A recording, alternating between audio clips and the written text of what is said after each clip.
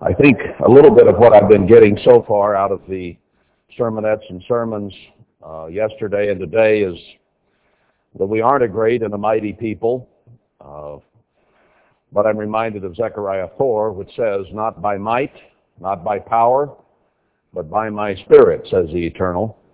That was directed at Zerubbabel, but certainly it's directed at those who might be a part someday of the work that Zerubbabel has to do when he shows up. So I think we all have to come recognizing that anything that is done has to be done by the power and the Spirit of God. And this day is a fulcrum in understanding where the power comes from. On that day in Acts 2, that the New Testament church actually started, great power was given, and a work began. That work was in line with what Christ had taught his disciples. Remember at the end of Matthew 28, he had told them to go out and to preach the gospel to all peoples and to make disciples of all nations. And that was a work that actually began at Pentecost. Peter preached a very powerful sermon that day, moved by the Spirit of God, and thousands of people actually repented, changed their lives, and were baptized. That happened on successive days there for 2 or 3 or 4 days. There were tremendous healings that occurred because the Spirit and the power of God was given in a deeply, widely manifest manner. Now that lasted for a little while, and then life went back somewhat to normal. There were not thousands of people being baptized day by day. In fact, healings began to tail off. God, once he began to build the New Testament church, allowed people to go through trials, troubles, tribulations, sicknesses, illnesses, even death. There was martyrdom. There were all kinds of problems, if you'll read through Acts through Revelation in the church. Many sins. New churches raised up and people brought their sins with them and they had to be addressed. People had to be corrected. There was a lot of preaching and teaching that went on. A lot of counseling had to occur. Life did not suddenly become easy. Now we look forward to the time because we realize that Acts 2 was written more from the setting of the day of the Lord at the end in Joel 2 than it was even for the time Peter spoke of. But he saw things happening that were very similar to what he had read in Joel 2. And he, of course, at that time thought that Christ's return was very imminent and it would happen during his lifetime. He just didn't realize that we would be sitting here 2,000 years later expecting Christ to return fairly soon now and within the lifetime of most of us. And most of us are getting older. So it is imminent now. But what I want to address today, as they had to address in Acts 2, after they had sat and waited in Jerusalem for 50 days, what is the work today? What about the here and now? What is he, Christ, doing today? And what does he want us doing? Remember that without vision, the people perish. We need to have an understanding of what is ahead so that we can see what needs to be done and be encouraged and inspired, empowered to do what needs to be done. To be sure that what we are doing fits within the will of God. Let's go back for a moment with a brief look at history. You remember the fellow named Noah? He was a preacher of righteousness, but there was a specific work that needed to be done in his day. Now, he preached and taught, but he also had another job, not just a job to feed his face, but a job that God gave him directly. He told him, I want you to spend some time building an ark. I don't know whether he told him at the time that it would take him 120 years or not. But he became a boat builder, and that was God's work during Noah's day. Now that ark did a lot of things. It made him look like a fool, and it made him look like God could not possibly be with him, even though he was teaching God's way, because why would any idiot build a boat that big and in a place where he couldn't float it? And he may have been likened to the fellow who built a nice big boat in his garage, and once he got it done, realized he couldn't get it out the door.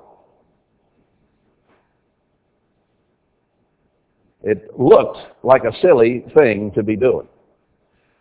But at the same time, it was a witness for all those years against those people who would not listen to what was being preached. So God had Noah do that, but that project fit within the purpose of God. Now God, when he created Adam and Eve, had a plan of creating human beings and making them into God someday. We understand the mystery of the ages to that degree. And God knew that he was going to drown the inhabitants of the earth, and he wanted that ark there as a witness all that time, as it started out, as it became closer and closer to being completed, till the time that Noah went in, the animals went in, and the doors were shut. And then it was too late. So God had a plan and a purpose there that fit within the overall plan of someday making those people into God. Now, they're going to be resurrected and have opportunity in the future. So everything God does has a purpose in laying out and accomplishing making us into God someday. There is nothing on this earth that God directs to be done that does not have a part in that purpose and plan. Moses was a prophet of God, wrote some of the books of the Bible, but he also had a physical job. That is, get all these millions of Israelites out of Egypt, get them across the Red Sea somehow. How are you going to do it, Moses? And then take them to the Promised Land. And he had all kinds of problems along the way. He had to have help getting them across the Red Sea. Well, he had to have help getting them out of Egypt. Tremendous miracles that God did. But that wandering in the wilderness for 40 years as a result of murmuring and griping and complaining is there as a memorial for us today. The Ark of God is a memorial for us today. I mean, the Ark of Noah that God had built. But you better obey God or you'll be swallowed up. You better not murmur, gripe, and complain or you'll die in the wilderness. Joshua believed God's ways, lived God's ways, preached God's ways. His job, physically, was to settle Israel in the land, probably around us here today. So that was a big job. Had a lot of people to fight and conquer in order to accomplish it. Had to have God's help. And those people at Jericho feared God because they had seen and heard what happened with Egypt and the Red Sea and what had happened at the Jordan River just as Israel came across, and their first target was Jericho. So God had a plan and a purpose there all along. What was Christ's own work? I want to examine that briefly before we get down to the end-time work and our part in it and how we need to be acting and reacting at this time. Let's go first of all to John 4. And here I want to go down to verse 34. Emmanuel said to them, "My meat is to do the will of him that sent me and to finish his work. He clearly understood his purpose on this earth, to understand the will of God and to finish his work. And what he did here as a human being was a very, very important job in the ultimate finishing of the work of God. He had to live an exemplary life, never sin, while he was on the earth, and then give himself for us to die. He had to train people to talk about God's purpose after he died. So he had several things that had to be accomplished while he was here on the earth. Chapter 6, verse 38. For I came down from heaven, not to do my own will, but the will of him that sent me.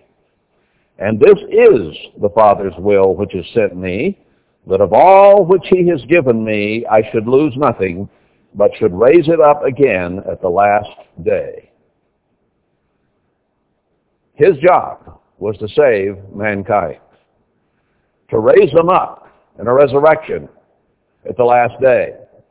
Now, there are several resurrections, we understand, but the mystery of God will be finished at the first resurrection. Then we will understand fully what he means by turning us into God. And that plan and purpose will then go forward for the people in the millennium and those in the great white throne judgment. And the last day could mean here even possibly the last great day, in which all these people that he was preaching to then would be resurrected. And he even said to his Father there in John 15:16, somewhere right in there, that he had accomplished his purpose and he hadn't lost any except Judas, and that was pre-planned. But I think that right here in John 6, he may even be including Judas.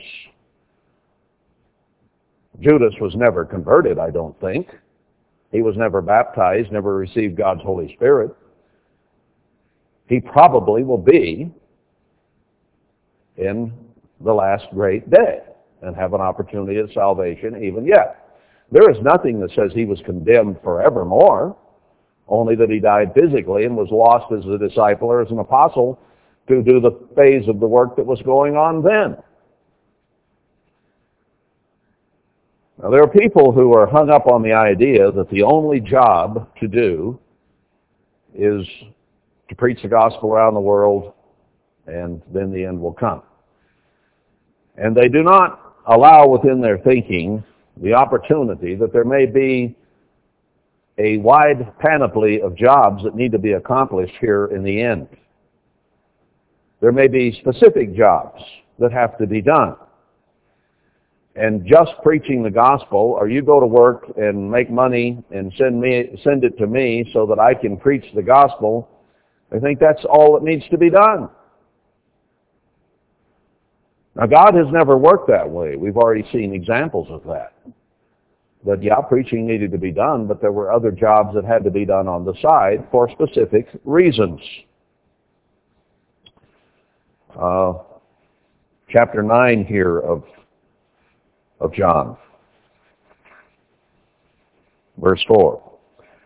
I must work the works of him that sent me, while it is day. The night comes when no man can work.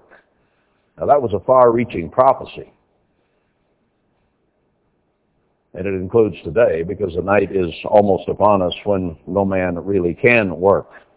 And a lot of people who are out trying to preach the gospel are going to find their funds cut off, and they won't be able to do what they think they need to do. But do they see the whole picture? Chapter 17, verse 4. I have glorified you on the earth. I have finished the work which you gave me to do. And now, O Father, glorify you me with your own self, with the glory which I had with you before the world was finished. Or before the world was, excuse me. I would love someday to be able to stand before God and say, I have finished the work that you gave me to do. Wouldn't that be a good feeling for all of us? To be able to say that. Now, to be able to do that, however, we need to understand very clearly what work we are called to do, so that we can do it and can stand someday. Now, there are a lot of people who say, well, didn't I do this and didn't I do that? And Christ talked about it. And he says, yeah, but you didn't do this and this and this. Depart from me, you workers of iniquity. Now, those people honestly thought they were doing the will of God. They thought they were doing the work he wanted done. What about the Pharisees, the scribes, the Essenes in Christ's day? They looked at Abraham, Isaac, and Jacob. They talked to Christ as if they knew exactly what they were doing and why they were doing it, and they thought, sincerely thought, that they were doing the will of God and doing his work. And it was shocking when he told them, you're of your father the devil. They couldn't comprehend that. You know, you can be very deeply sincere and be wrong. It is highly possible. And it is even likely, because most people on this earth have been wrong in what they believed and what they did,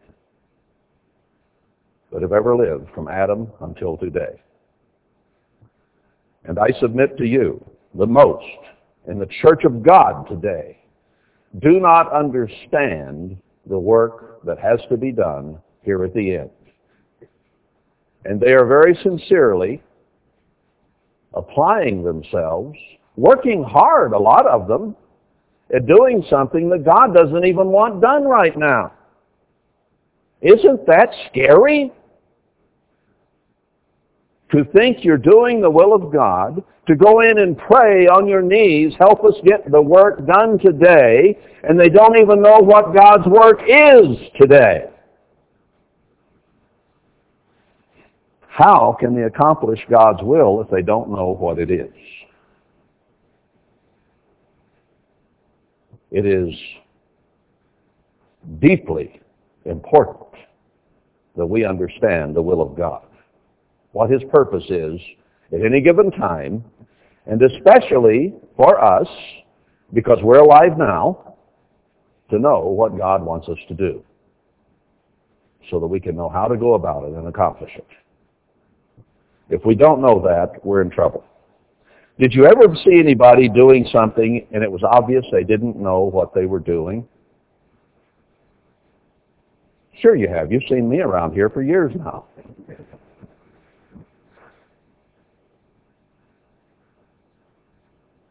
We need to know what we're doing. But we've been called on to do a lot of things here in developing this community that we didn't really know how to do. We just found a way to get it done because we knew it must be done. Now, there may be people in the Church of God who could have done a much better job of it than we have. Highly possible, who had the skill and the training along these lines. But we did it because we understood it. We understood it needed to be done, right? Now, most of the people in the church today don't understand what we're doing out here. And they think it's ridiculous. They look upon us just about the way the people looked at Noah. Fools. Idiots. And we look at what they're doing and see them spinning their wheels, trying to call and convert and baptize people, and accomplishing almost nothing, despite all the magazines and booklets and broadcasts that go out. And we see a study in futility. Have they looked up and looked around and said, how much are we accomplishing? Are we getting anything done? Is God helping?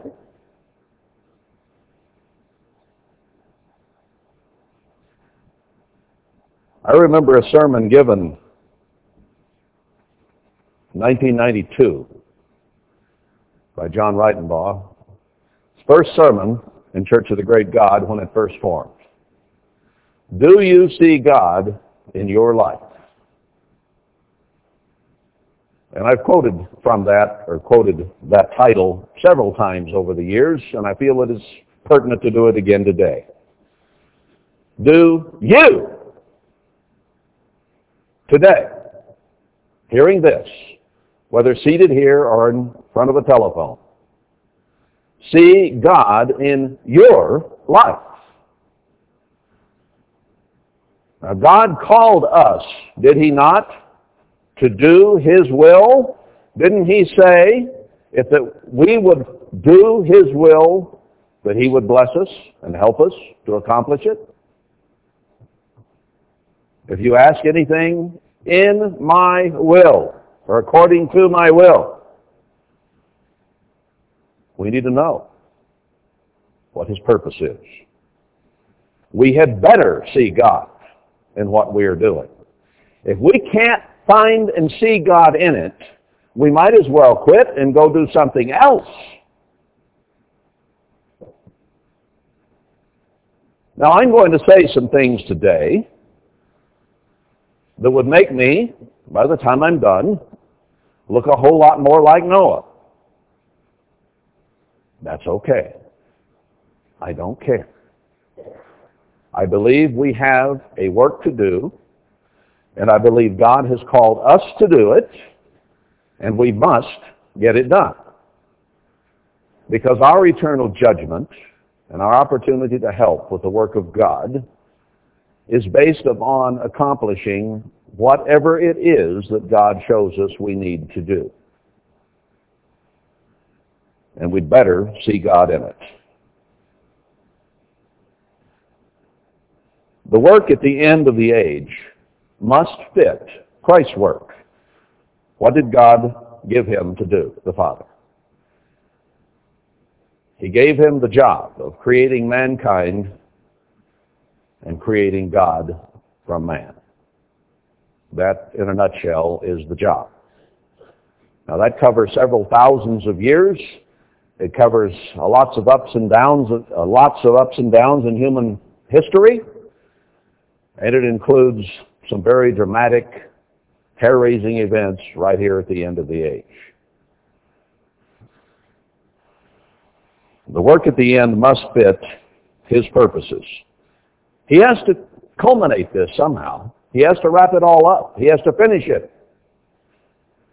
Now, what we saw in Acts 2 was the beginning of it, or at least of the New Testament aspect of it. And now we are at the end of that New Testament work, and it needs to be understood that there are specific jobs that have to be done to wrap this up, to finish it. You cannot go ahead preaching the gospel around the world as a witness, and then the end will come during the millennium, can you? You can't do it during the great white throne judgment. The end of this age will have already come. Some people can only see, I must preach the gospel, and they think they have to do that interminably, forevermore. Is there any respite from that? Is there any other job that has to be done in addition to that? Is there anything that must be done to finish it up so that it isn't done anymore and the end can come?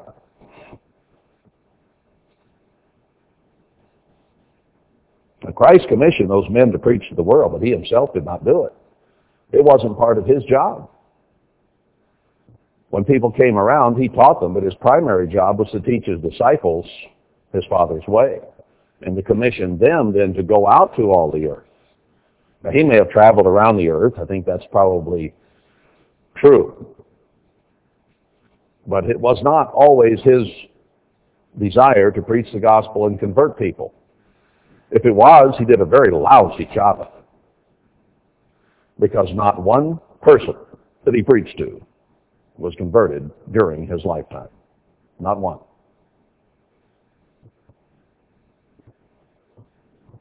Some were converted later, were given God's Spirit on Pentecost after he had died and ascended to heaven.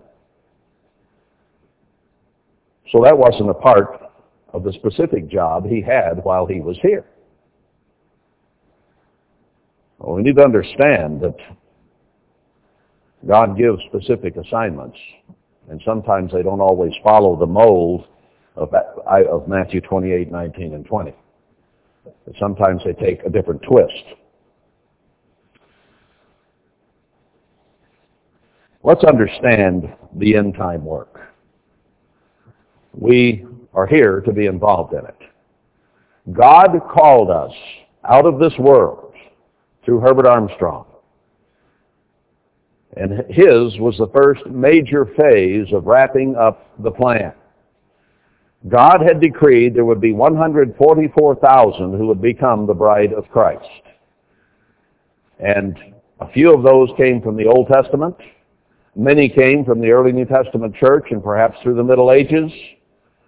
But a vast number of them have to come from the very end time work. So God called many, and he used Herbert Armstrong as the instrument to do that. And out of those many that were called, we have many who fell in the rocks, many who fell on bad ground, many that fell in the thorns. We have some who are still enduring. We have some who are still thriving and growing. We have others just sitting around basically wondering what's going on. So there are all different kinds right now and all different scenarios for those who were called in the worldwide Church of God and who have been called since, a few but not many. Where are we in that?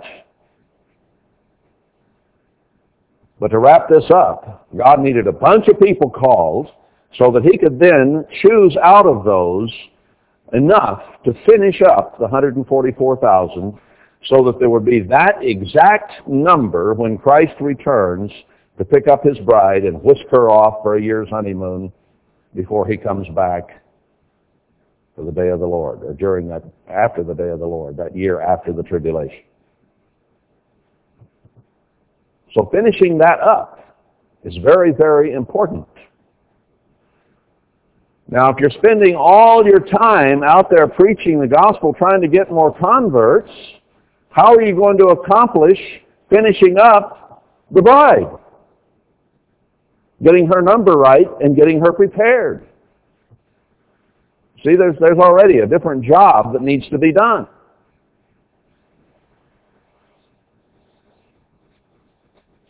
Now, I have to see God in my life. And you have to see God in your life. Now, I want to explain some things today, and we've touched on these off and on here and there. And I've not emphasized them because I don't want to take any credit or seem to be more than I am or to claim something that I'm not. At the same time, understanding that my hand has done nothing and that I am a very weak, feeble, very human being, I do see that God has done some things, shown some things, and given some instruction that needs to be followed. So he gets credit for that. I don't, you don't. If we can be tools, however inept in God's hands, to be used to fulfill his purposes, well and good. And he is called that kind. We've heard that quite a bit in the last 2 days already. He hasn't called any of us who were important, who were particularly smart or particularly talented or anything else. Hopefully, we can be yielded. That's all that really matters, is to yield to what he needs done. See, he looked for that in Noah. Here was a man who was struggling to obey God in a society gone very far south. That sounds bad for Southerners. But down the tubes, maybe we should say. And God told him, Noah, the most important thing that could be done right now is to build a boat.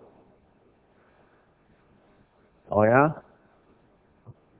Build a boat. All these sinners out here that need preached to, and you want me to build a boat.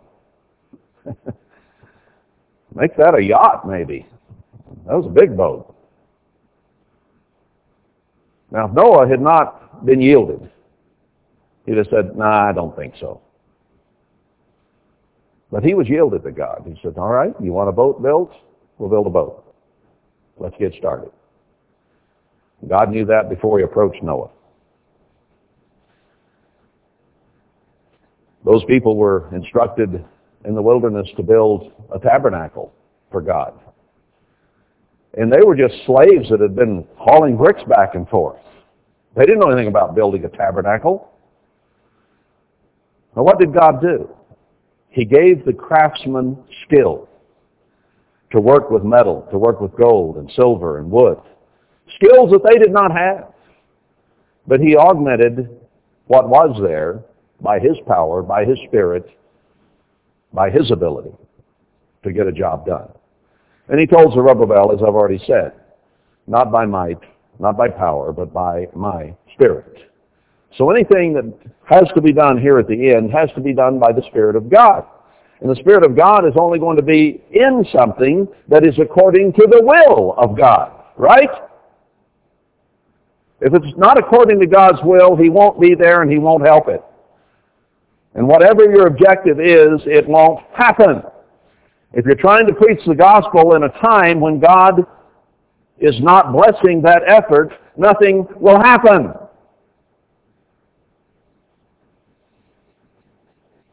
So we must look around, study the Scripture carefully, and find out, what does God want done right now?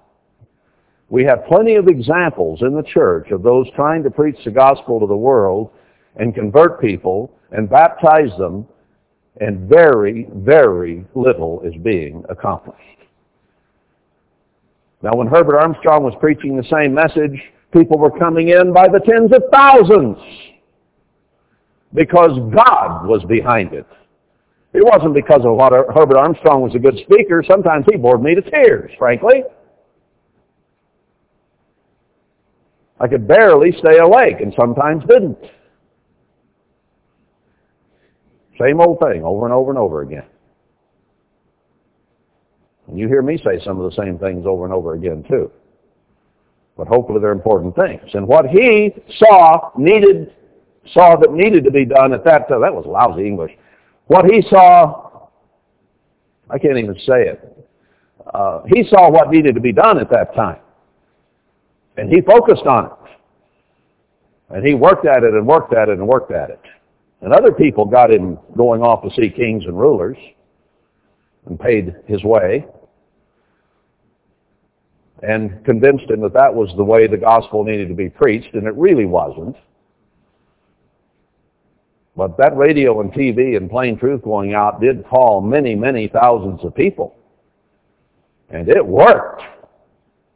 I was out there working in the ministry, building churches during that time when it was growing like crazy.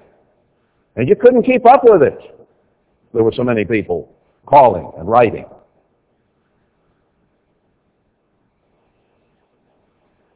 Because God was there. Now, people are doing the same thing and nothing is being accomplished. I have to ask the question, is God there?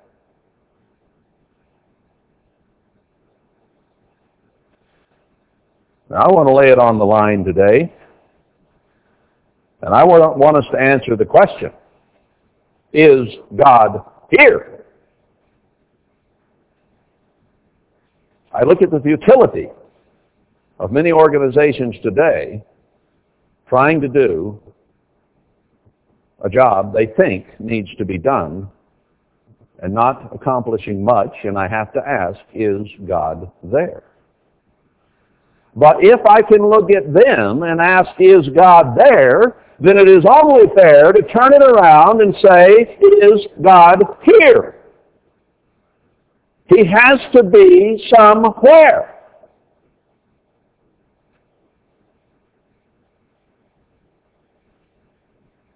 Are we ready to face the question?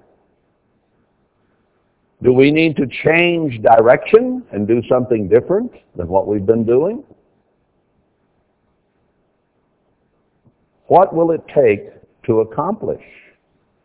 How do we measure whether God is here or not? If you're trying to convert and baptize people, then don't you have to measure it by how many people are coming in and being baptized? You go by the fruits, don't you? If we'll put their feet to the test on that, then we have to have our feet put to the test as well. So let's examine what has been done so far and see if that has been correct, and if so, what needs to be done next, and if that is the correct course.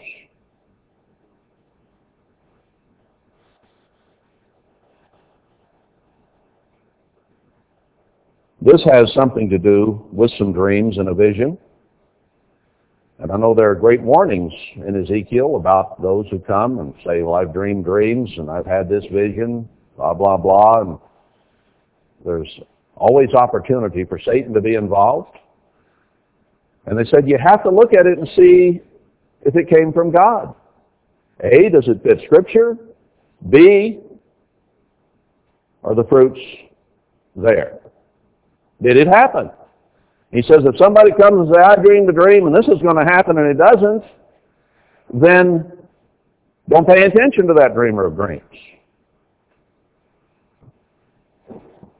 So I dreamed some very powerful, very clear dreams over the last few years. And I've told most of you at one time or another about them, and I don't think there's many out there on the phone line that haven't heard at least some of it. But I think we should go back, and I think we should examine those and see if they came from God indeed or not. Were they just as a result of bad taco sauce or Satan, or did they come from God? So let's do it. I'm in a way loath to do this because I don't want light shined on me. But if these are of God, then they are of God, and they have nothing to do with me anyway. If they were revealing from God something a dumb human being could not have figured out on his own, then we have to give God credit and would want to. So, did they come from God? About 1994, I was on a project out in the Nevada and Arizona desert, and had a little housing project down here in Beaver Dam below St. George, the Arizona side. And it was not going real well. But sometime in 94, I didn't keep a diary or anything or a journal of it, but I was waking up one morning and had this very powerful dream or vision. I'm not sure which you would call it because I was in the process of waking up, or it woke me up. But the perception was very clear that God wanted a place prepared for His people and that it was nearby.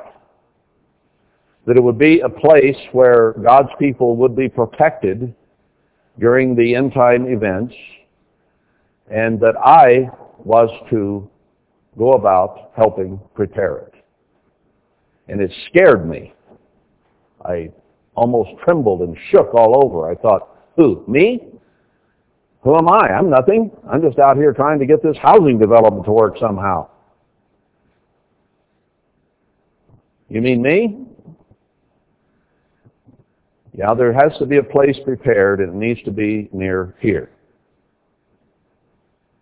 And there was a fellow at that time that was wanting to do a big development around on the other side of the Grand Canyon on the south rim.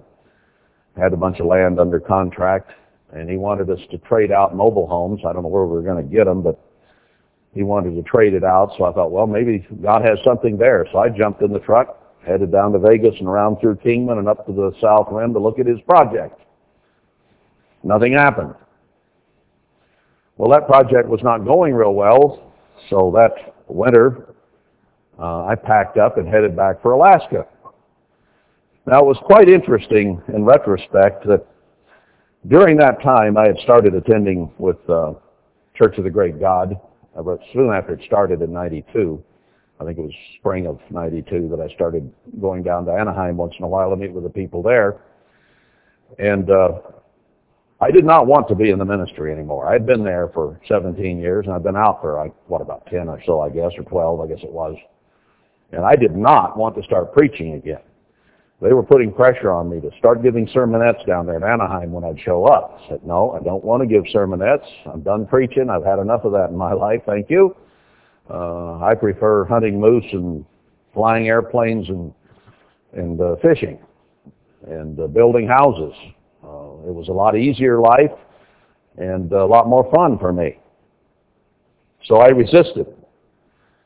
And some weekends I would come up into the mountains somewhere out of Beaver Dam to spend the Sabbath, to get away from the development and away from potential customers that might show up.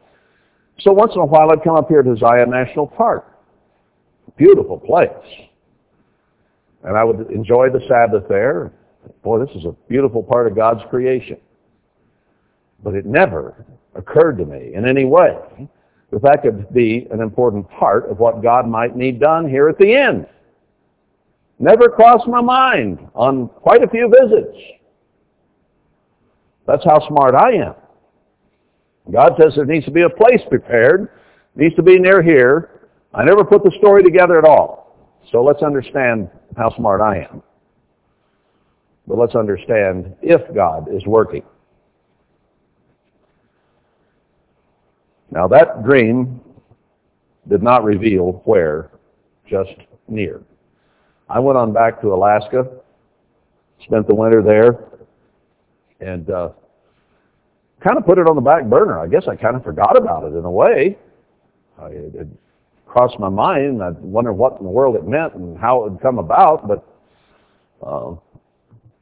kind of put it on the back burner. Then they convinced me in the meantime to start giving sermonettes, and I gave my first sermon on CGG at the feast in 1993, and began to get more involved. Well, at some point there, as a year or so went by, let's see, 94 to 96. The feast in 95, John was looking for someone to work in the office to help him out in the ministry full time. And I was sitting at that board meeting because I was on the board of directors at the time, thinking, ooh. And then I began to feel guilty. So I said, I suppose I could come to North Carolina if you really need somebody.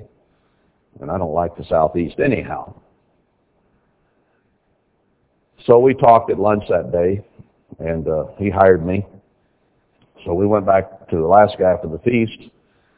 And for some reason, I felt I really needed to get down there by the turn of the year. I wanted to go to work on the 1st of January. He hadn't set a time, but that just sort of what stuck in my mind. So I went back and hastened around trying to get ready to go. And drove the truck down to North Carolina. I left Marla up in Alaska at the time just to get started. And we planned to go back and move her up or down there. Oh, it turned out to be July of 96. So I did. I managed to get down there, showed up for work on the 1st of January, 1996. And within 2 weeks of that, had a very powerful, very clear dream. And it had to do with the two witnesses and the job that they had to do at the end time. And the perception was that I was to be a part of preparing for that work. And it was scary. Now, I remembered that I'd had a conversation with Herbert Armstrong in 1981, wherein he told me that he was Zerubbabel. So I had gone home to Montana at the time and gone through the book of Haggai and Zechariah to read that story, and then preached a sermon showing that Herbert Armstrong was building the latter temple, and he was Zerubbabel, and that probably his son was Joshua. And GTA had all kinds of problems.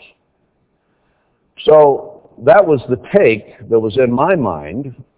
So I began a very serious study. I mean, immediately. I told 2 or 3 people around there about it, and began to study the book of Haggai of building the temple, and of Zechariah 1 through 6, and the job that the witnesses have to do at the end. And I began to understand that it was a lot bigger job than we'd been taught in the church, and there was a lot more to it than that. That there were 70 years, and that 70 years would come and go, and then God's people would be released to get away from Babylon and go do, or begin to do a work, or prepare to do a work that was to come. And that, lo and behold, Revelation 11 told the 2 witnesses not to go to the world, but to measure the temple and the altar, the people and the ministry, and leave out the court of the Gentiles. Don't go to the world, at least not at first. They had a job to do with the church. And then when you put that together with Zechariah 3 and 4, they were before the 7 candlesticks, which represented the churches, as shown in Revelation 1 and 2. And that they had to feed all 7 of the churches. That means all 7 have to be extant here at the end. So before they ever began to go preach to the world, we had to go out and build villages without walls where there would be much men and cattle, Zechariah 2. We had to get out of the cities and go dwell in the wilderness, Micah 4. We had to gather ourselves before the financial crash of Zephaniah 1 came upon the nation. So we looked at those scriptures and says, well, this has to be done. We began to understand that the work was a much bigger work, and there were specific jobs that had to be done. Not just preach the gospel to the world as a witness. In fact, we began to understand that Matthew 28:19-20 was Herbert Armstrong's job. And that the real job of the 2 witnesses was Matthew 24:14, when they finally got to preaching the gospel to the world as a witness against them, and then the end would come. Herbert Armstrong finished preaching and died. Now, 20-some years later, the end hasn't come. And the tribulation hasn't come. And the 2 witnesses have not preached. Now, he was a minor type of Zerubbabel, and his son may have been of Joshua, because they did build a temple here at the end time. But we began to realize from the scripture that that was the former temple. That all of Haggai and Zechariah have to do with the end time temples. And that his temple now has been taken down and destroyed, and it must be rebuilt by those who are in the end time work. The temple must be rebuilt, but it must be rebuilt better. And we understood that partly because it says there in Haggai 2 that old men would be around who saw the first one and would also witness the last one. So it had to be something that is all here at the end time. We did a lot of studying, went all through the scriptures, began to realize that all the prophecies had to do first with the church and then physical Israel. That the church would come apart and then physical Israel would come apart. What has happened? Well, at that time the church was coming apart. That's pretty well a done deal now, isn't it? And now you and I are looking at the death throes of this nation as it has begun to come apart big time. And it's going to snowball now downhill. Okay. I gave a sermon, I think it was in March there, about the work of the 2 witnesses, because I began to see what kind of a job they would have to do. Went to Chicago for Passover that year, 96. And as I was working on the sermon, I got a little sleepy, took a nap, started to wake up. And I would call this, I think, a vision, because I was waking up. It wasn't just a dream. But it was like I was in a movie theater, and there were two screens. There were two maps. Here was a map of the Middle East. Here was a map of Utah, of all places. Now, nobody had said anywhere, all we just examine now in Scripture is rebuilding the church, getting out of the city, and so on. Didn't know where to go, except that I had that dream in 94 that says you need to prepare a place, and it's near here. Didn't say where. All right, here are these two maps, Middle East and Utah. Now, that's stupid in itself, isn't it? And the perception was that they were a mirror image of each other. Sea of Galilee, Bear Lake, Great Salt Lake, Dead Sea, River Jordan, Jordan going into the Great Salt Lake up here, Moab on one, Ammon and Jordan on the other. Didn't see Jerusalem anywhere. And as we came on down, there was Zion, Petra, Jordan Rift Valley over here, Wasatch Range here, Sodom and Gomorrah here, Las Vegas and Los Angeles here, Gulf of Aqaba, Gulf of California. It's like they were the same, mirror image. So that began a research and study in itself. What's this Utah and the Middle East deal? So we began researching Zion. Oh, I had a dream shortly after that made us focus a little more on Zion. It was that there were a bunch of people in this dream moving down a mountain ridge, and there was Petra on the left and Zion on the right. And we had to make up our mind. Were we going to Petra or Zion? Went down into Zion. Then it showed a safe passage between the two in the dream. Like it was okay to give up the idea of Petra and start focusing on Zion, or that maybe God was going to use both places to some degree. I don't know. Still don't know the total answer to that perhaps today. So we began studying Zion all through the Bible. Place of refuge, place where God's people would go, beautiful city, our beautiful mountain, joy of the whole land, and so on.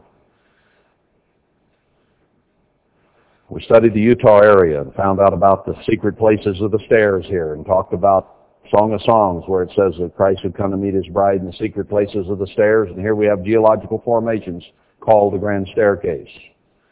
So many, many dozens of things that lined up that way. Highway 9 going through Zion, which is 9's the number for judgment. I mean, little things, but they add up. Dozens and dozens of things I don't have time to talk about today. But we did a thorough, exhaustive study of Zion, of Utah, in this area, trying to figure out how they were mirror images of each other. And the vision had pretty well laid it out. You know, the things that you see over here are over here too.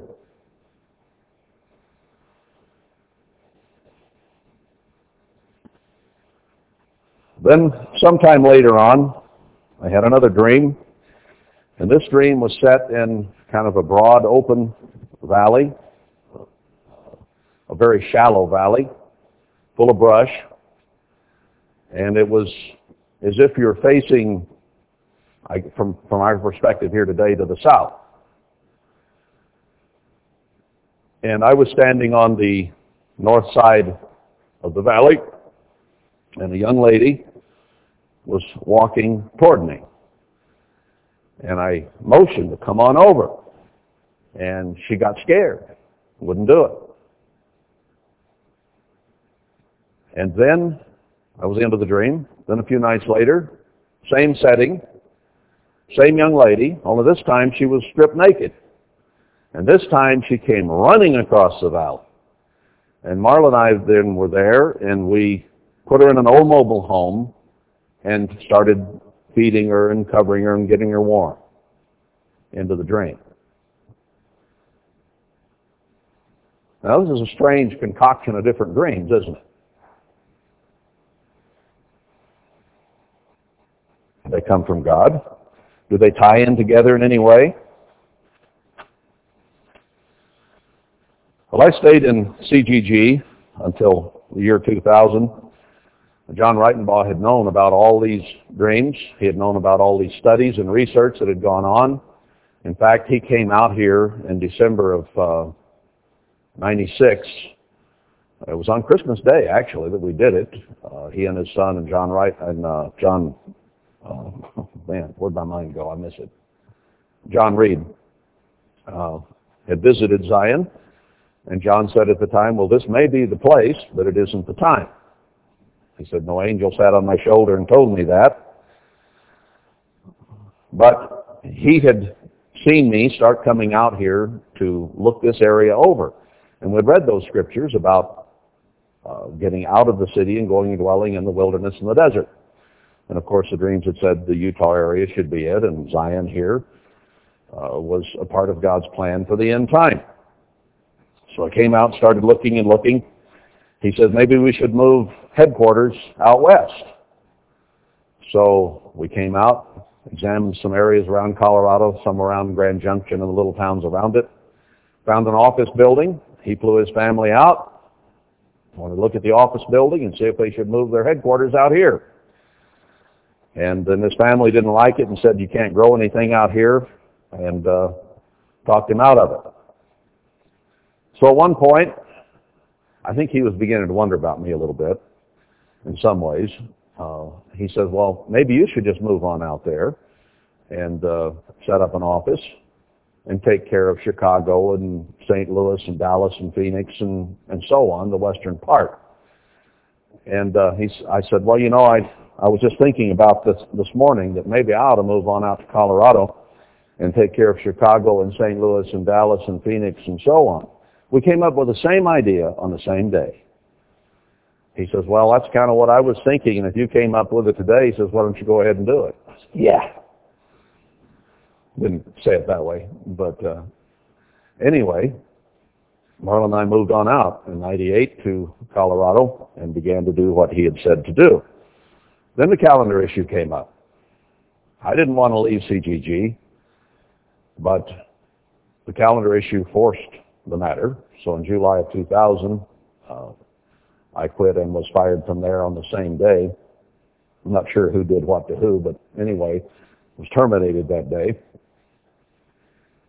And I was not going to start another group. I thought there were enough. But I had set in my mind, well, in that case, I'm going to go out to Zion for the feast. I thought Marla probably would come along. I didn't know whether she was convinced on that yet or not, but I didn't push her. That was in my own mind. And then lo and behold, people began calling up, people I'd never even heard of, and said, what are you going to do for the feast? Well, I'm going to go to Zion. Well, can I come? Well, yeah, I suppose so. And about 70 people showed up that fall. So we kind of organized into a little group and continued to research and teach and learn and so on. Came to the feast, and in 2001, it was on my mind, well, I think I ought to move on out there from Colorado. So I packed up a bunch of stuff and came to the feast prepared to put it in a storage unit and look around for a place to live because I felt that we should be closer here. And other people began doing the same thing. We'd read the scriptures that said, leave the cities, get away from Babylon, gather yourselves before this happens, and build a village, villages ultimately. And God said he would protect it and be with it. So we just started doing it. We wound up in Kanab and St. George and all around this area, renting houses and wondering what to do. Now it's interesting, somebody told me this today, I didn't ask, but the very first service we had for this organization, this group of people, was Feast of Trumpets 2000. And I don't remember much of what I said that day in that sermon, but somebody listened to it yesterday or last night, and sitting at lunch said, you know, I listened to that sermon last night, and you said in there that God would help us do what we needed to do, and that he would send a Cyrus to help us at some point. I thought that was very interesting that I'd said that in the very first sermon we had in this organization.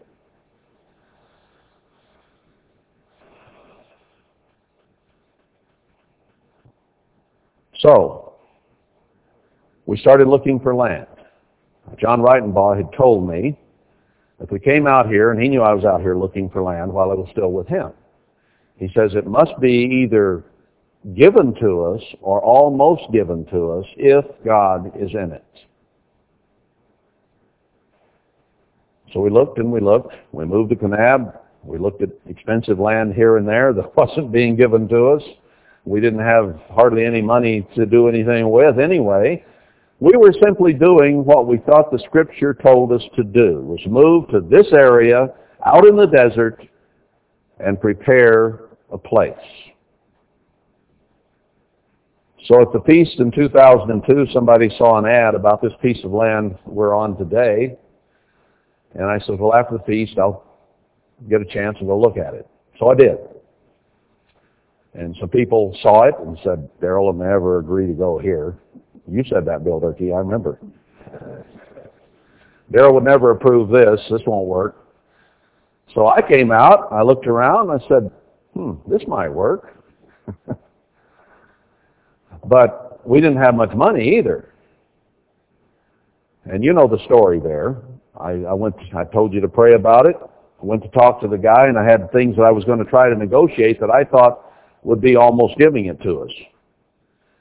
And in every case, he offered it to us for less than I had been prepared to negotiate.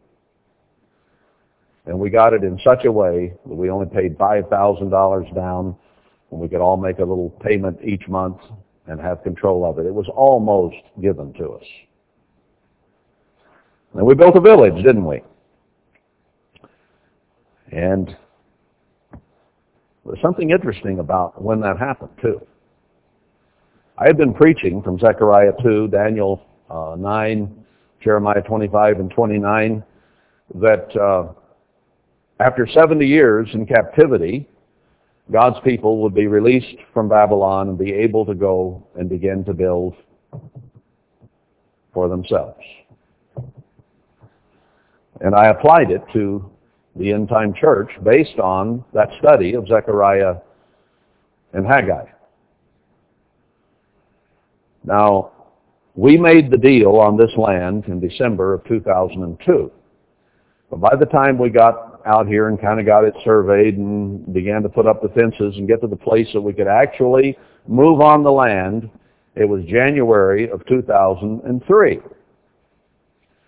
And after the Sabbath, I think it was third week of January 2003, we divided up the land by lot and began moving on it in January of that year. Now you figure up 1933 to 2003 and tell me how many years that is. That's 70 years. After 70 years, God opened up a way that we could actually begin to move on to this land and develop it as a village that I believe today is a part of Jerusalem Villages Without Walls. Almost exactly 70 years after Worldwide was formally put together, Radio Church of God at that time, formally put together, God released us from Babylon and gave us an opportunity to go out and do something on our own, apart from Babylon. December of 2006, I think it was the 27th actually as I think back, a man appeared. Well, he'd come and visited with Gordon a time or two looking for me and talking to Gordon. It's hard to get him to talk about historical things and biblical things, but he did with Gordon anyway. I say that tongue-in-cheek. But then, about the 27th of December, somewhere along there, he showed up where I was and said, "Are you the pastor?" I say, "Huh?" I said, "Yeah, I guess I'm the pastor." He has a speech impediment. And he said, "Well, I want to talk to you." And then talk he did about historical things, and he says that this is the area that was the original promised land. This is where Jerusalem is. And I thought, well, that's interesting. He's saying that this place is a mirror image of the Middle East, but this was here first, and that became the image of this. Now that's something I already knew. So when I knew that Zion was here, and this is the place God had chosen to bring his people out of the desert, and he said Jerusalem is nearby, I thought, well, that could fit. Jerusalem wasn't on my maps, my vision. Everything else was, but not Jerusalem. Well, there is one over in the Middle East, but there wasn't one here you could see. It wasn't on the map. How could it have been on the map when it wasn't on the map? God had been preparing, I believe, someone for a long time. What time is it getting to be? I'm still okay for a little while.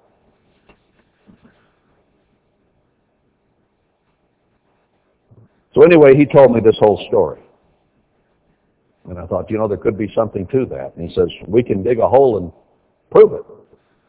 I said, well, I don't know whether you're right or whether you're wrong, but if I can dig a hole and prove it, let's get digging.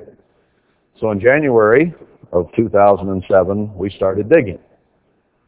Now, we haven't finished that hole because we got sidetracked onto doing some other things that also, I think, tie in.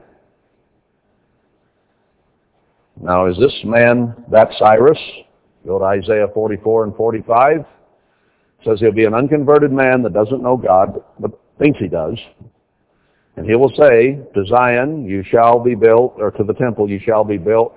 No, he says to Jerusalem your walls will be built, and to Zion your foundation, or to the temple your foundation will be laid. I'll get it right.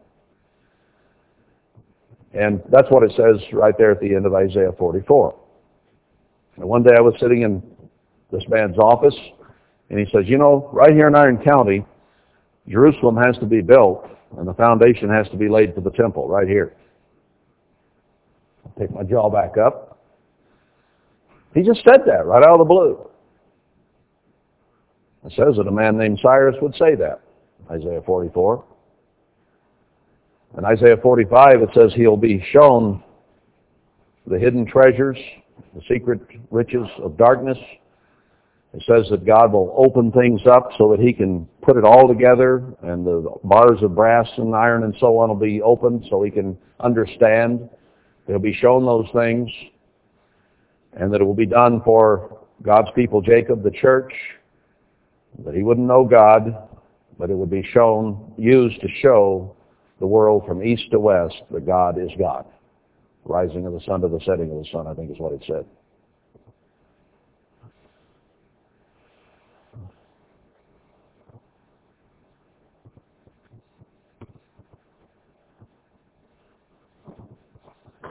I ask you, did those dreams and visions come from God, tacos, or Satan? To this point, we have been preparing a place near Beaver Dam, not very far away. We've got a village here, people who have been willing to come out of this world, leave Babylon, move out in the desert to prepare a place for God's people. The land was almost given to us. Has anything been done that those dreams said would be done? At some point I woke up and realized that this valley that we're living in is the one that was in that dream of the young lady that was scared to come. I'm standing right up here on this property. It's a little shallow valley. The bottom of the valley is right down here just to the south end of our property where we started drilling wells, because that's where the water's the shallowest. And we didn't come here to put in mobile homes. We were talking about building earthen homes. We were talking about straw bale houses. And then somebody said, I need something to live in. There's a bunch of old homes over here. I'm going to go buy me a mobile home, start fixing it up. And we wound up to be a mobile home village here.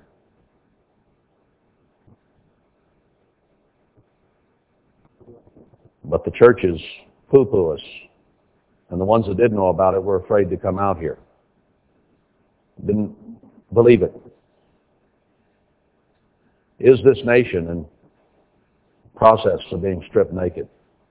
Are these churches who have to have money to get on TV and radio and to print booklets and magazines going to be stripped naked? It's in process.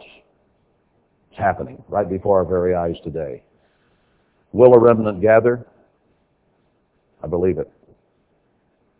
Now let's understand the rest of the story, because I've only talked history to this point.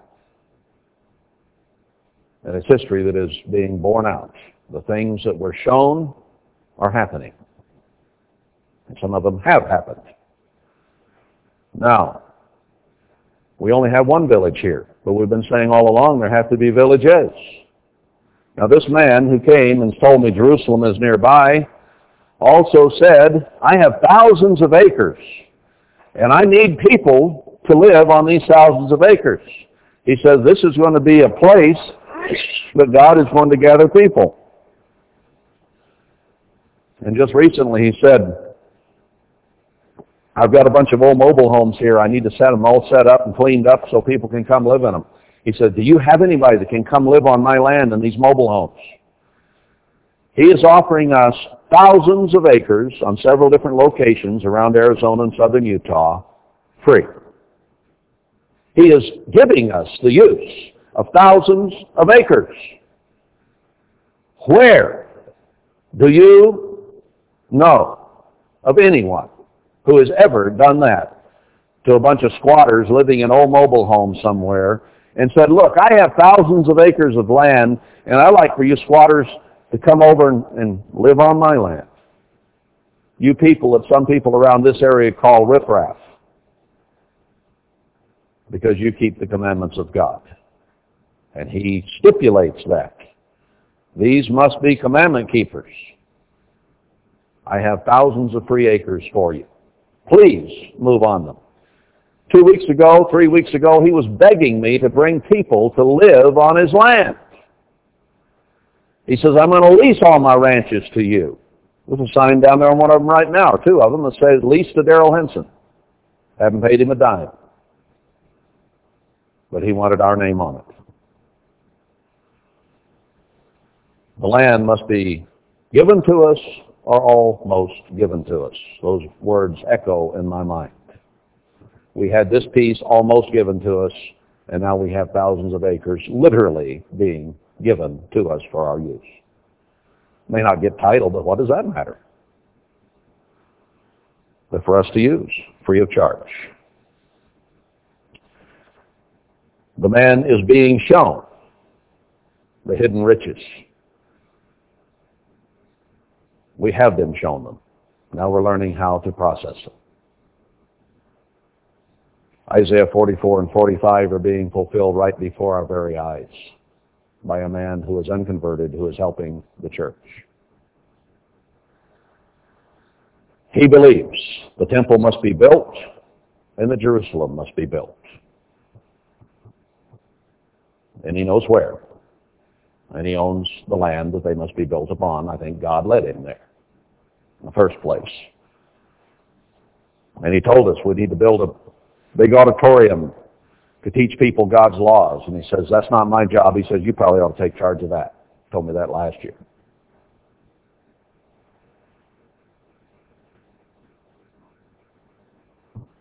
All right, we have one village. We must have villages. Now the land has been provided for us to put the villages on. Opportunity is there. I believe that the wealth will also come with it to do the job, because Isaiah 55 says, come and have milk and wine without money. People will not have to pay. They'll be able to live there freely, and they'll have their own vine and fig tree, as it says in Zechariah 3 and Micah 4. We are witnessing God doing what he showed need to be done. It was in the Bible all along. The whole story is in the Bible, written out. Nobody understood it. All God did with those dreams, I believe, was open my mind to understand his scriptures. That was the purpose of them. It wasn't because I was great. It was because he wanted me to be part of the preparation crew, and he wanted you to come help me. And now we're going to have a lot of people stripped naked. Go to Isaiah 32. See if this fits the dream. Isaiah 32.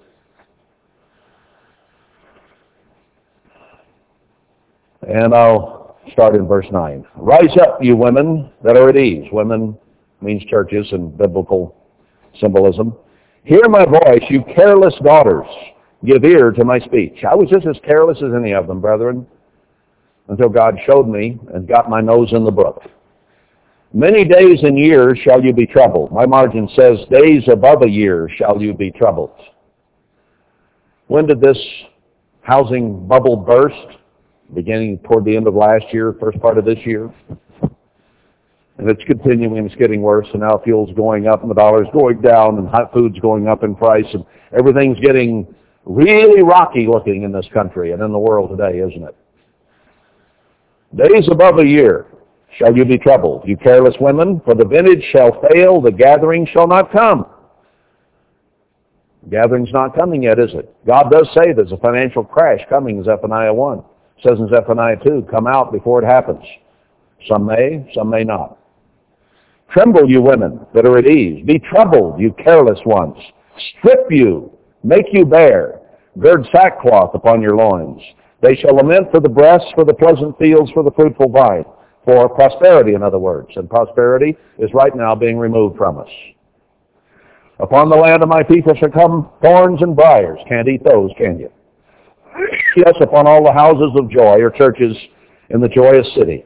Because the palaces shall be forsaken, the multitude of the city shall be left. The forts and towers shall be for dens, and forever a joy of wild asses, a pasture of flocks. Cities are going to be desolate, empty. It says you'll build houses and not dwell in them, not inhabit them, Zephaniah 1.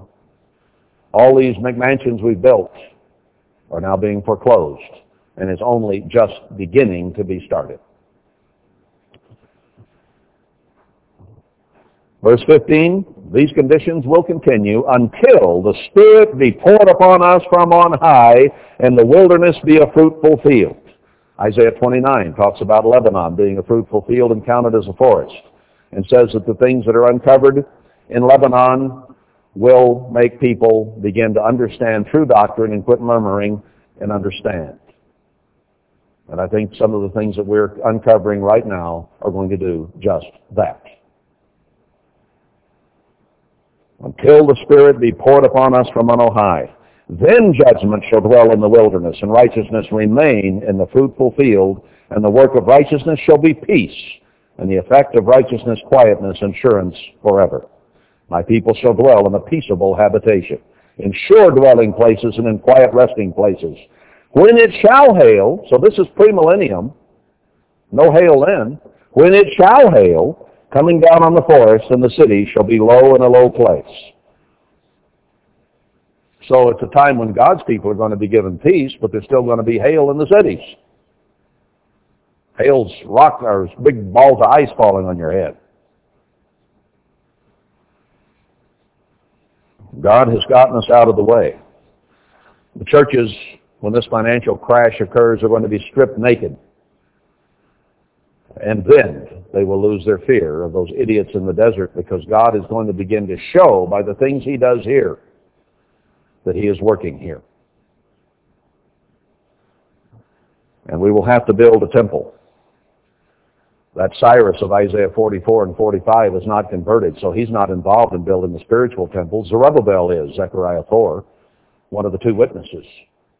He laid the foundation. He will complete it. So we have to build a spiritual temple under Zerubbabel, and we also have to build a physical temple. And the original Cyrus, out of his treasury, gave the money, the wages, everything that was needed to build that temple in Ezra and Nehemiah, and to build the wall of Jerusalem later on. Two different kings, but they did the job. I believe it's going to happen again. It's going to happen just like that. So, it isn't the time now for us to get bored, to go back to sleep. It isn't time for us to lose our first love. It's time for us to wake up and realize the work of God is not finished. That we have been a part and parcel with a work that He is doing in preparation for a bigger work that is to come. Not one village, but now several villages, maybe 7 total would be my guess. We're here as a base. We're here as a preparatory. We're here to help them as they come out, having been stripped naked and running for their lives. Some may come ahead of the fall. But if you read Isaiah 32 and you listen to the dream which fits this perfectly, I think they're going to get stripped in this financial debacle that is coming, and then they will come. And they'll be in need. They'll be hungry. They'll be thirsty. They'll be desperate. They'll help us build the temple. They'll help us build Jerusalem. And when the order to give Jerusalem is given, there will be 69 and a half weeks to get it built before the abomination is set up, and we will need to flee to Zion for our very lives. Then will begin the preaching of the gospel as a witness against the world by the 2 witnesses. But they will use this, the original Jerusalem, the original Zion, the original promised land as their base. And there will be villages built here that will be protected by God. And people will live peaceably and have plenty and prosperity. And these villages can be used as an example of what happens when you obey God. But they will be destroyed because these constitute Jerusalem without walls when the abomination is set up, and we must flee to Zion. And from there, in Zion, will be the base that the 2 witnesses go out and preach to the world. We're halfway there, brethren. God's brought us out. He's given us land. And the nation is now being stripped as the church was stripped. And the churches will be physically stripped now, just like they were spiritually stripped, just according to that story we saw in the Minor Prophet series. We're a lot further along the path now. And it isn't just talk and research, and this might happen someday. We have a village. We have been given land to put more on. All we lack now is the people and the wealth to do it, and both of those will be coming shortly. I believe that because it's in the Word of God. And just as much as this has happened, that will happen. Because this that we are experiencing and have done is what was revealed that must be done. And I think that the fruits of what we have accomplished here show that God is with us. That's why He revealed the name Emmanuel to us. God with us. Now, I'm out of time, almost. I think I'm going to finish this anyway. I think I can do it fairly quickly. But I think it's important that we understand it. Gordon was talking yesterday from Ezekiel 16, and he talked from it again today. But there was something there that caught my eye because it kind of fit with what I was thinking. Here it's in Ezekiel 16. Where is it? Down about verse 19, I think.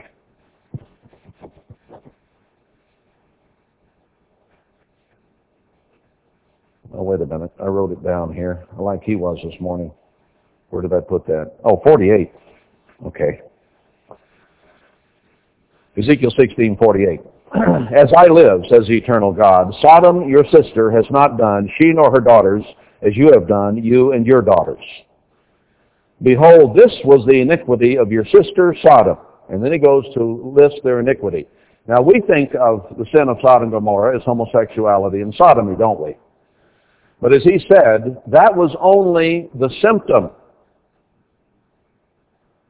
Homosexuality is a symptom of something far greater, a bigger sin. Now, it's a dastardly thing, but it is only a symptom, as he said. Let's see, define here the sin of Sodom. Pride. God hates pride. He hates the proud. He resists the proud. Do you know what you're showing? Pride is a sin, okay? What is a symptom of pride? There are lots, but a simple symptom of pride is hurt feelings.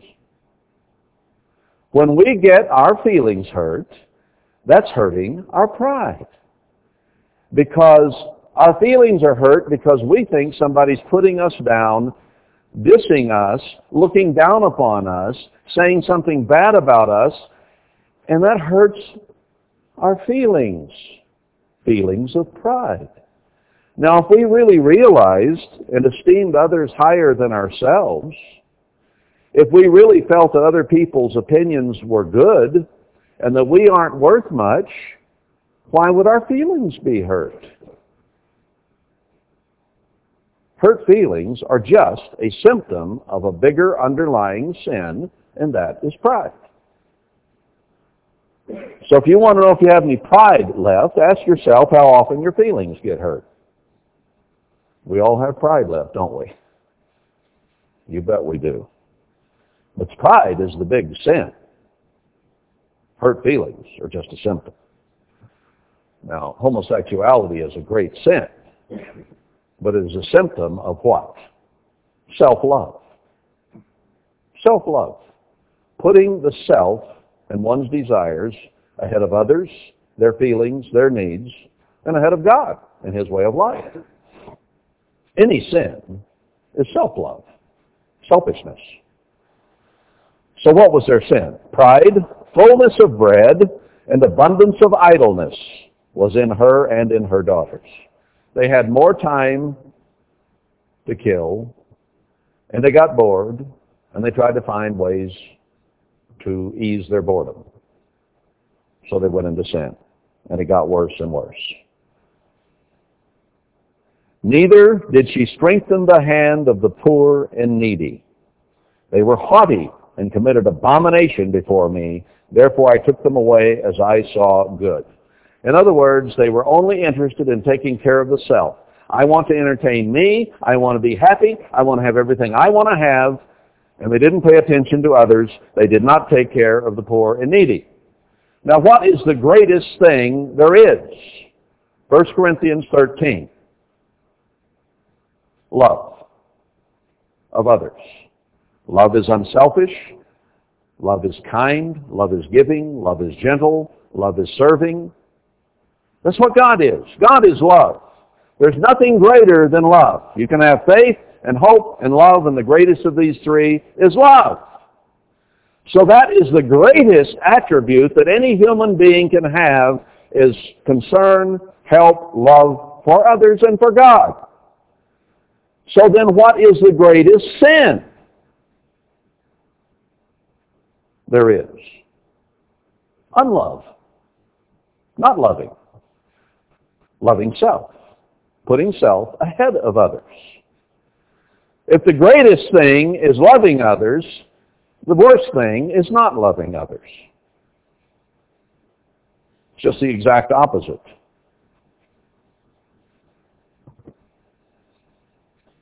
Now, Dennis Deal wrote an article in the latest journal I read the other night. It was kind of an interesting article. He has a wry sense of humor about him, but he was talking about all the friends we've had in the church. And when you come into Worldwide, or did years ago, and everybody was your friend. We agreed on things, so we loved each other and we were all friends. And then it broke up, and then if they were in this group and you were in this group, you weren't friends anymore. You might not even speak. You went around town.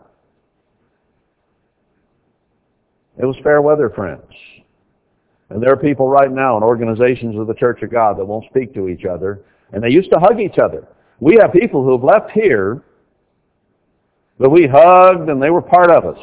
And then we left, they're not part of us anymore, and some of us wouldn't hug them if we saw them. I'll bet you anything. Would feel funny. They're not with us anymore. Were we really friends? This is an interesting article. Friends disappeared. Different doctrine, different focus, different group, and suddenly they're not friends anymore. Were they ever really friends? Or did we just have a camaraderie and a hug because we agreed on a few things? All right? These people that are about to be stripped naked may not at this point agree with us on everything, but they're going to be hungry, they're going to be thirsty, they're going to be destitute, they're going to be hurting. Let's look at a couple of scriptures. I want Matthew 25. We'll wrap this up. Matthew 25:34. Then shall the king say to them on his right hand, Come, you blessed of my Father, 25:34, inherit the kingdom prepared for you from the foundation of the earth. For I was hungry, and you gave me meat. I was thirsty, and you gave me drink. I was a stranger, and you took me in. Naked, and you clothed me. Sick, and you visited me. I was in prison, and you came to me. Then shall the righteous answer him, saying, Lord, when saw we you hungry or thirsty, and when saw we you a stranger, and took you in, or naked and clothed you? Or when saw we you sick or in prison and came to you? And the king shall answer and say to them, Truly I say to you, inasmuch as you have done it to one of the least of these my brothers, you have done it to me. Then shall he say also to them on the left hand, Depart from me, you cursed, into everlasting fire, prepared for the devil and his angels. For I was hungry, and you gave me no meat. I was thirsty, and you gave me no drink. I was a stranger, you took me not in. Naked, and you clothed me not. Sick and in prison, and you visited me not. Then shall they also answer and say, When did we see you like this? And he will answer them, saying, Truly I say to you, inasmuch as you did it not to one of the least of these, you did it not to me. And these shall go away into everlasting punishment, but the righteous into life eternal. We're poised to have people coming to us who are hungry, thirsty, and naked. Will they be our friends? Will we be friends to them? Are we preparing our hearts, minds, and attitudes to help God's people when they come out of the terrible thing that they are about to go through? James 2.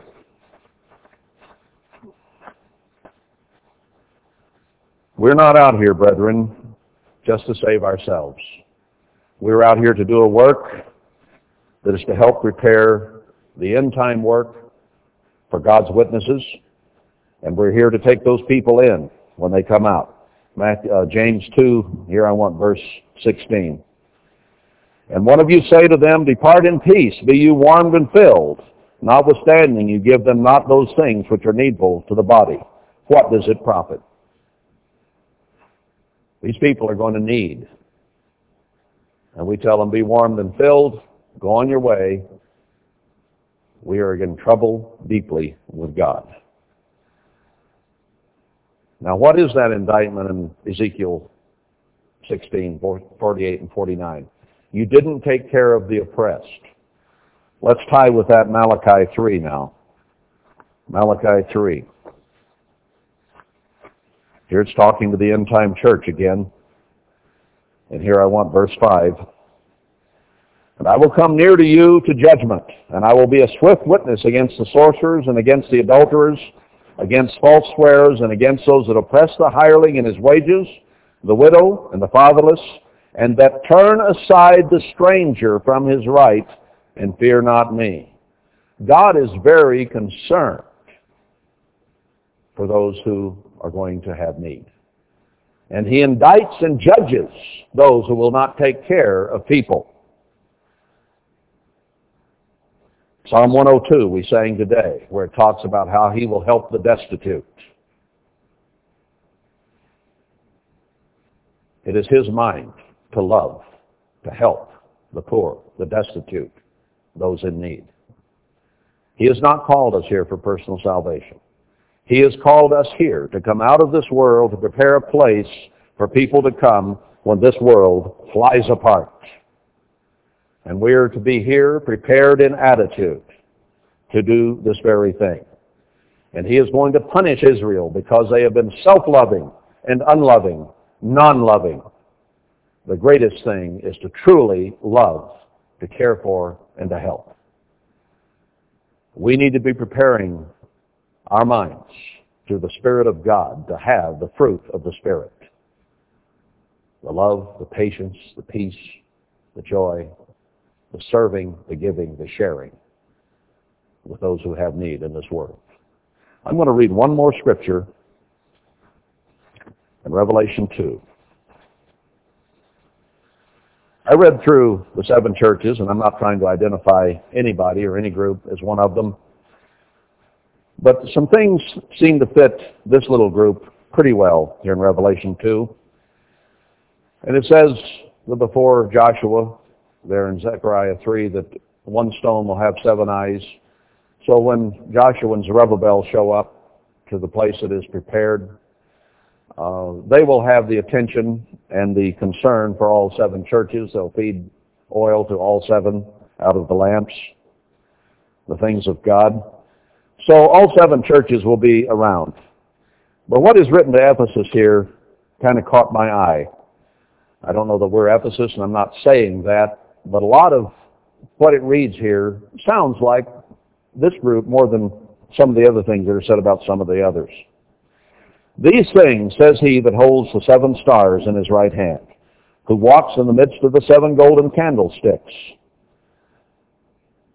And the 2 witnesses will be involved with the 7 golden candlesticks, Zechariah 4. I know your works, and your labor, and your patience. I look at you.